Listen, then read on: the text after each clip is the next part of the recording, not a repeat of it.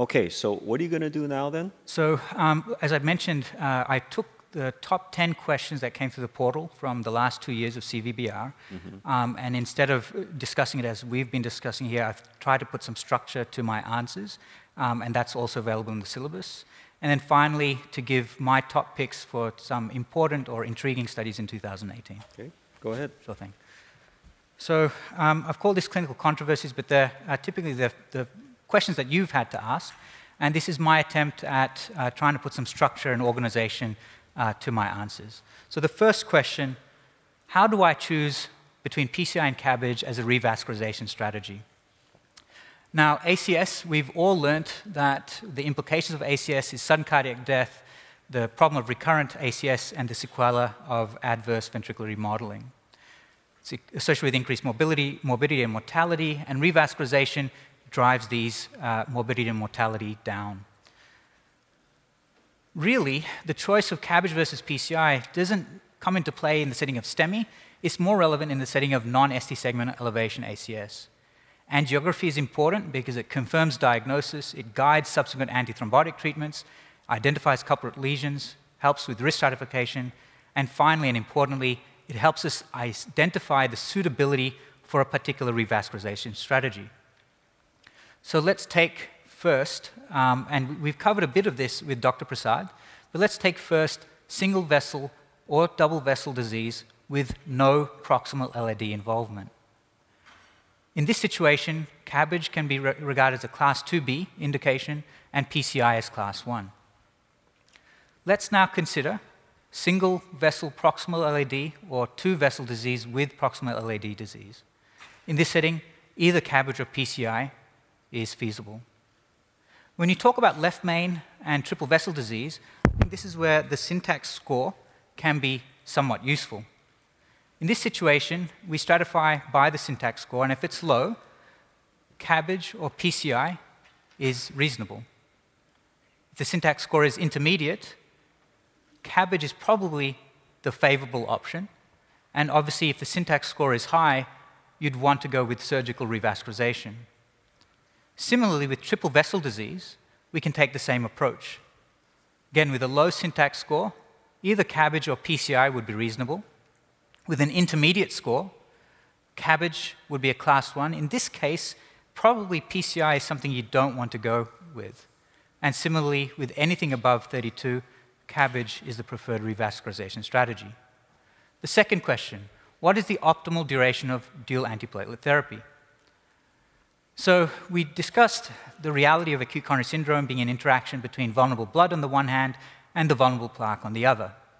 So supportive systemic antithrombotic therapy is important in the treatment. However, we've got to balance ischemic risk on the one hand with bleeding risk on the other. With antiplatelet therapy duration, if we want to drive down ischemic events, a natural question would be, should we just increase the duration?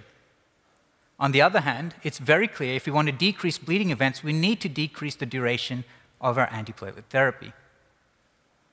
So how do we go about this? Is there a way that we can stratify patients who might benefit from increased duration of therapy?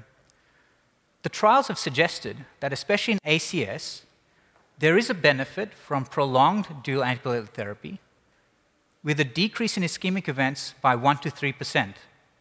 But this comes at a cost, and the cost is an increase in bleeding events by approximately 1%.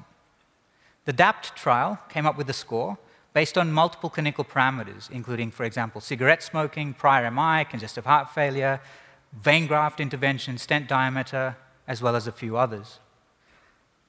Now, if the score is greater than 2, you could consider increased duration of DAPT, but you need to weigh the bleeding risk. So a high score doesn't help you too much, but when the score is low, I think it gives more credence to discontinue that agent after 12 months. For ACS, based on CURE, Plato, and Triton Tim 38, we know that DAPT therapy for at least 12 months is efficacious. For ACS patients who are at high bleeding risk, you could consider discontinuing the P2Y12 inhibitor within 6 months or after 6 months. Question 3, what are the preferred P2Y12 inhibitors? And I think we've discussed this. The preferred agents actually are going to be prasugrel and ticagrelor based on their efficacy in driving down ischemic endpoints. And this is mostly, prasugrel becomes an option in the invasive arm. Ticagrelor is the preferred agent over clopidogrel in those going non-invasive management of non-ST elevation ACS. Having said that, clopidogrel still has a very important role, and it's a preferred therapy in several situations. STEMI patients undergoing fibrinolysis, patients with MI requiring triple antithrombotic therapy, in whom the use of prasugrel and ticagrelor is not recommended because of increased bleeding risk, and it's not really been tested with DOACs. Financial considerations, which may preclude the use of ticagrelor or the other agents, and any medical contraindications to prasugrel or ticagrelor. What is the issue regarding clopidogrel and proton pump inhibitors? Well, there seems to be an interaction, and this is based upon certain PPIs being an inhibitor of CYP2C19. So the bottom line, what the consensus practice guidelines suggest, is that there is a signal of harm with co-administration of these agents with clopidogrel, so you might decrease the efficacy of clopidogrel in this situation. So we want to try to avoid agents like omeprazole. Pantoprazole and esomeprazole have less effect. Dexlansoprazole and lansoprazole have a marginal effect on the CYP2C19 enzyme. When should I consider platelet function testing or genotyping? Now, I think everyone understands, and we're all on the same page, that high on-treatment platelet reactivity is associated with increased ischemic events post-PCI. In the ADAPT DES trial, 50% of 30-day stent thrombosis is attributable to high on-treatment platelet reactivity. Independent correlation of adverse effects with high platelet reactivity was associated with probable and definite stent thrombosis at 1 year. Having said that, the Trilogy ACS trial did not show increased adverse effects on patients on either prasugrel or clopidogrel with regards to high platelet reactivity. So we're in a dilemma.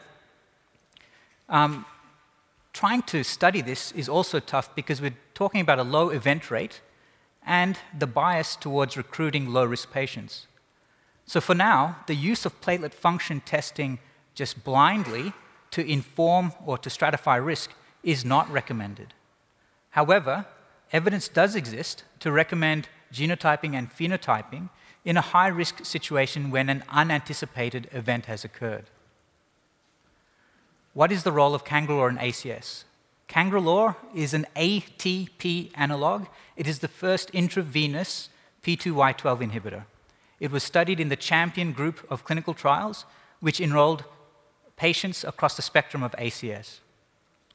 If you want to take in aggregate the take-home points for the role of cangrelor, it may be useful to guarantee platelet inhibition in ACS where ADP antagonist loading is inadequate or cannot be administered.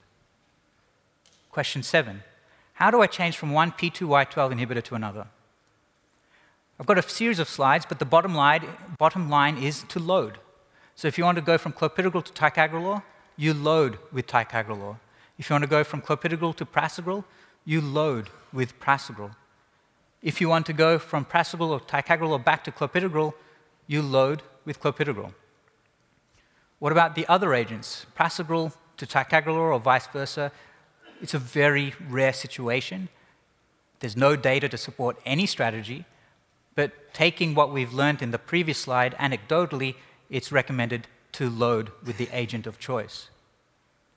What about cangrelor to an oral P2Y12 inhibitor? If it's clopidogrel or prasugrel, you can administer these agents as soon as you've shut off the cangrelor.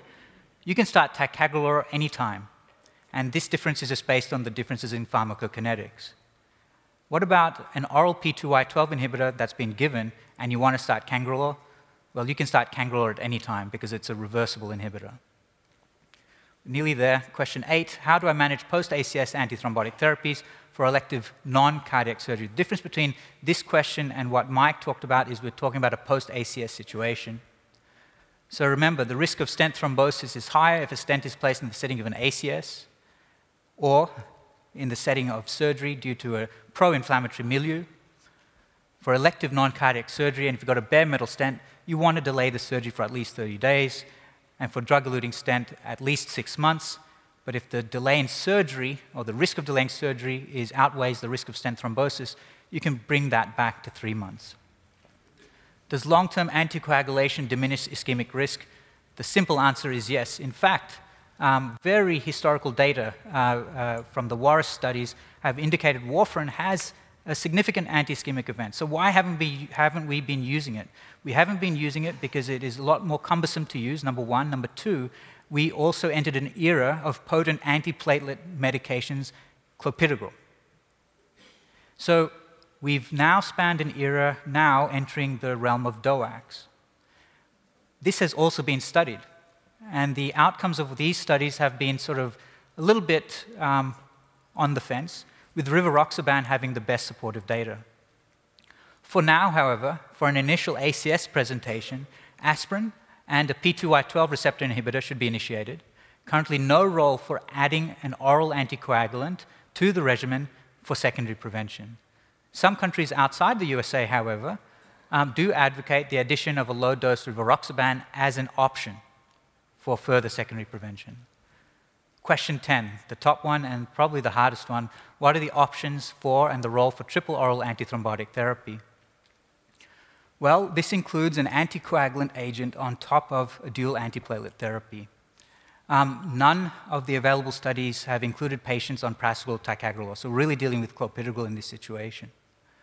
So the need for anticoagulation, those with prosthetic heart valves, they're all going to be on warfarin. For other indications, it could be warfarin or the DOACs.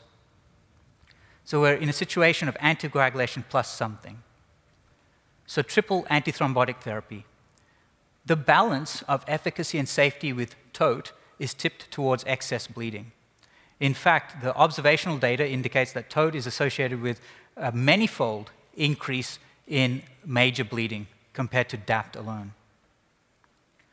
So the consensus practice guidelines. So stroke and bleeding risk needs to be assessed, and our experts suggest we should look at the CHADS-2-VASc score on the one hand and the HAS-BLED score for bleeding risk on the other.